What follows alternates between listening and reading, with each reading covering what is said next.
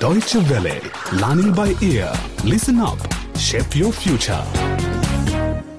Welcome to Learning by Ear and episode 1 of our new 10-part radio drama series, A Bridge Over Gori, which tells the dramatic story of how religion and politics drive a wedge between two communities, two families, and two young people who are forced to hide their love for each other. Join our heroes as they discover the importance of dialogue, collaboration, and tolerance, and try to resolve a conflict which seems to be set in stone. In today's episode, we meet Harry, Leila, and their friends. They are second-year students returning to Ubuntu College after the summer break. Harry is living with his uncle, a Catholic priest, and he is finding it a little difficult. Leila is shocked by her younger brother's new behavior. Their family life drastically changed a few months ago, and she must now help to bring him up. Listen up and find out in our first episode, Back to Ubuntu College. Gori is a flourishing market town divided by a river. People here grow maize and fruit. Many hundreds of years ago, the good farming attracted immigrants from all parts of Africa. As a result, there are people of different color, cultures, languages, and religions. 10 years ago, an enlightened leader from Gori, Chief Solomon Banda, had a vision of setting up a truly integrated society of Africans for Africans and established Ubuntu College, a progressive interfaith place of learning for 16 to 18-year-olds, girls and boys. 2 years ago, Philip and Harry joined the college, and the two friends are now very excited about seeing everyone again after the long summer break. Hey, hi Philip, how are you? Good, Harry. And you? Great. Although it's not always easy to live with an uncle who's a Catholic priest. I sympathize, man. And your school report? Not like yours. All straight A's, I bet? Yes. My dad was pleased for a change. My mother didn't seem bothered. And you? 4 grade A's and 3 grade B's. My parents and relatives back in my village were happy to hear the news.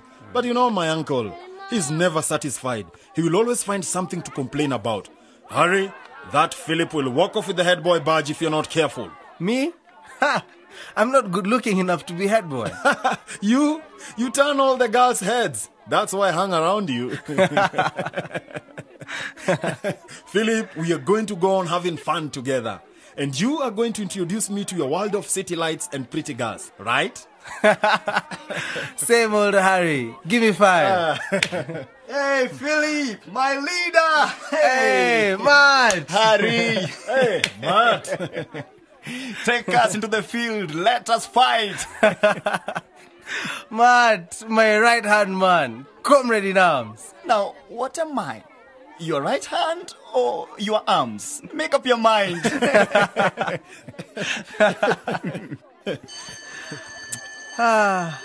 The sound of learning. Hey, guys. It's good to be back after the long summer break. Are we the greatest trio in Ubuntu College or what? We are. Long live the Ubuntu Chiefs. Yeah. And they were indeed. And what a force in their school soccer team. Harry, Matt and Philip, the Ubuntu Chiefs. Meanwhile, on the other side of the school ground, there was Leila, a girl Philip had spent hours gazing at in class. Beautiful, with eyes like dark pools. Philip watched her greeting her buddies. Roshi, you look great. Did you have a good holiday? Yeah, we had nice picnics and family gatherings. It was fun. Oh, any nice boys in the family? Leila, I wish. All the boys were my age look so young. And you? My brother was a pain, as usual. And my father didn't let me do much except read and help around the house. He thinks I should stay out of the sun so that I stay fair-skinned. All these old-fashioned ideas. Hasn't he heard that black is beautiful? And what about your running? I hope you kept it up. I did, in my room. It was too hot to run outdoors all covered up from head to toe. Leila, we must find out how other Muslim girls train. You're not the first, and we need you fit and ready to win more gold cups for our house. So you only want me for my body? Ubuntu College is all about boys and girls taking part in teamwork and sports. Just tell your father it's part of the school curriculum. I mean, it's what your mother would have wanted. Yes, you're right. Pity she's not here to insist that my brother Hassan comes here one day. It will knock that militant nonsense out of his head. Cheer up. There's the bell. Time for morning assembly. Oh, yeah.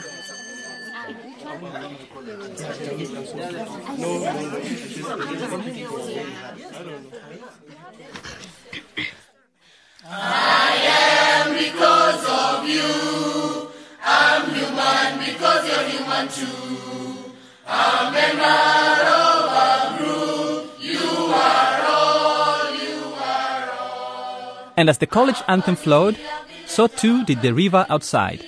Its muddy waters divided the town and separated two very influential families. Harry's family, the Dembeles, and Leila's family, the Omers. Harry's father, Chief Bandile Dembele, was a traditional ruler out in the rural areas. There was no decent school there.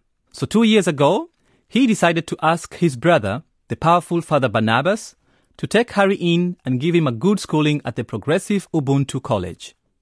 Harry called him Bishop Uncle for fun, but through his friendship to Matt and Philip, Harry was discovering a taste for the city and that there was more to life than just being a good learner and a good Catholic. If only Matt would let him. We must go. Come on, guys. No, Matt.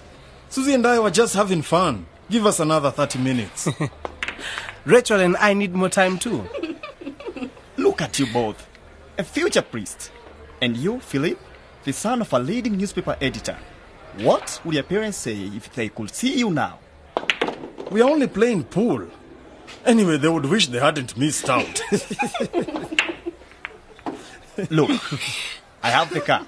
If you don't come now, you walk. All right, man. Hey. Yeah, all right. Bye, Harry. Bye. Bye, See you. Phil. Meanwhile, on the other riverside, the Omers were having dinner.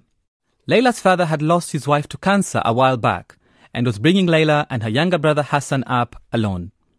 He was a well-established businessman and sat on the local council. He complained that Father Barnabas was becoming too influential in Gori.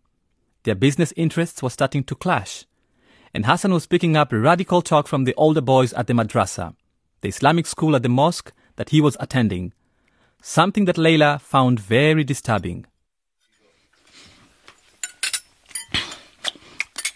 You know, Leila, that Father Barnabas, he's too influential.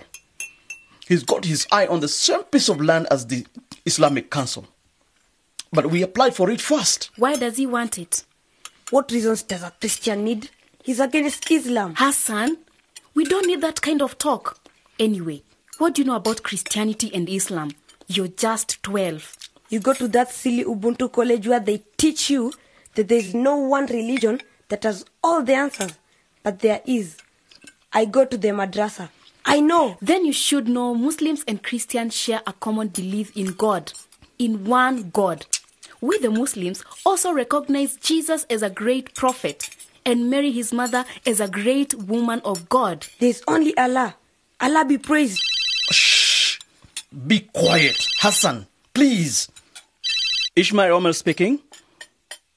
Yes. Yes. Thursday the 11th. Good. Yes. Yes. Oh, I need the figures from the last meeting. And make sure you let Mr. Leighton Brown know, the editor-in-chief. Mr. Omer was far too busy running his business to see his son's radicalism or to do anything about it. But Leila could see it, and she could feel trouble brewing ahead.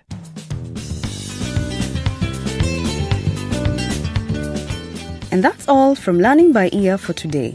A new school year has started for Harry, Leila, Philip and their friends. They are all excited but do not yet know what awaits them. Please join us for episode 2 and discover how Philip deals with his first big shock. You have been listening to A Bridge Over Gori, a story written by Romi Singh. And remember, if you want to hear the program again, subscribe to our podcasts or tell friends about it, please visit our website at www.dw-world.de/lbe. Goodbye for now.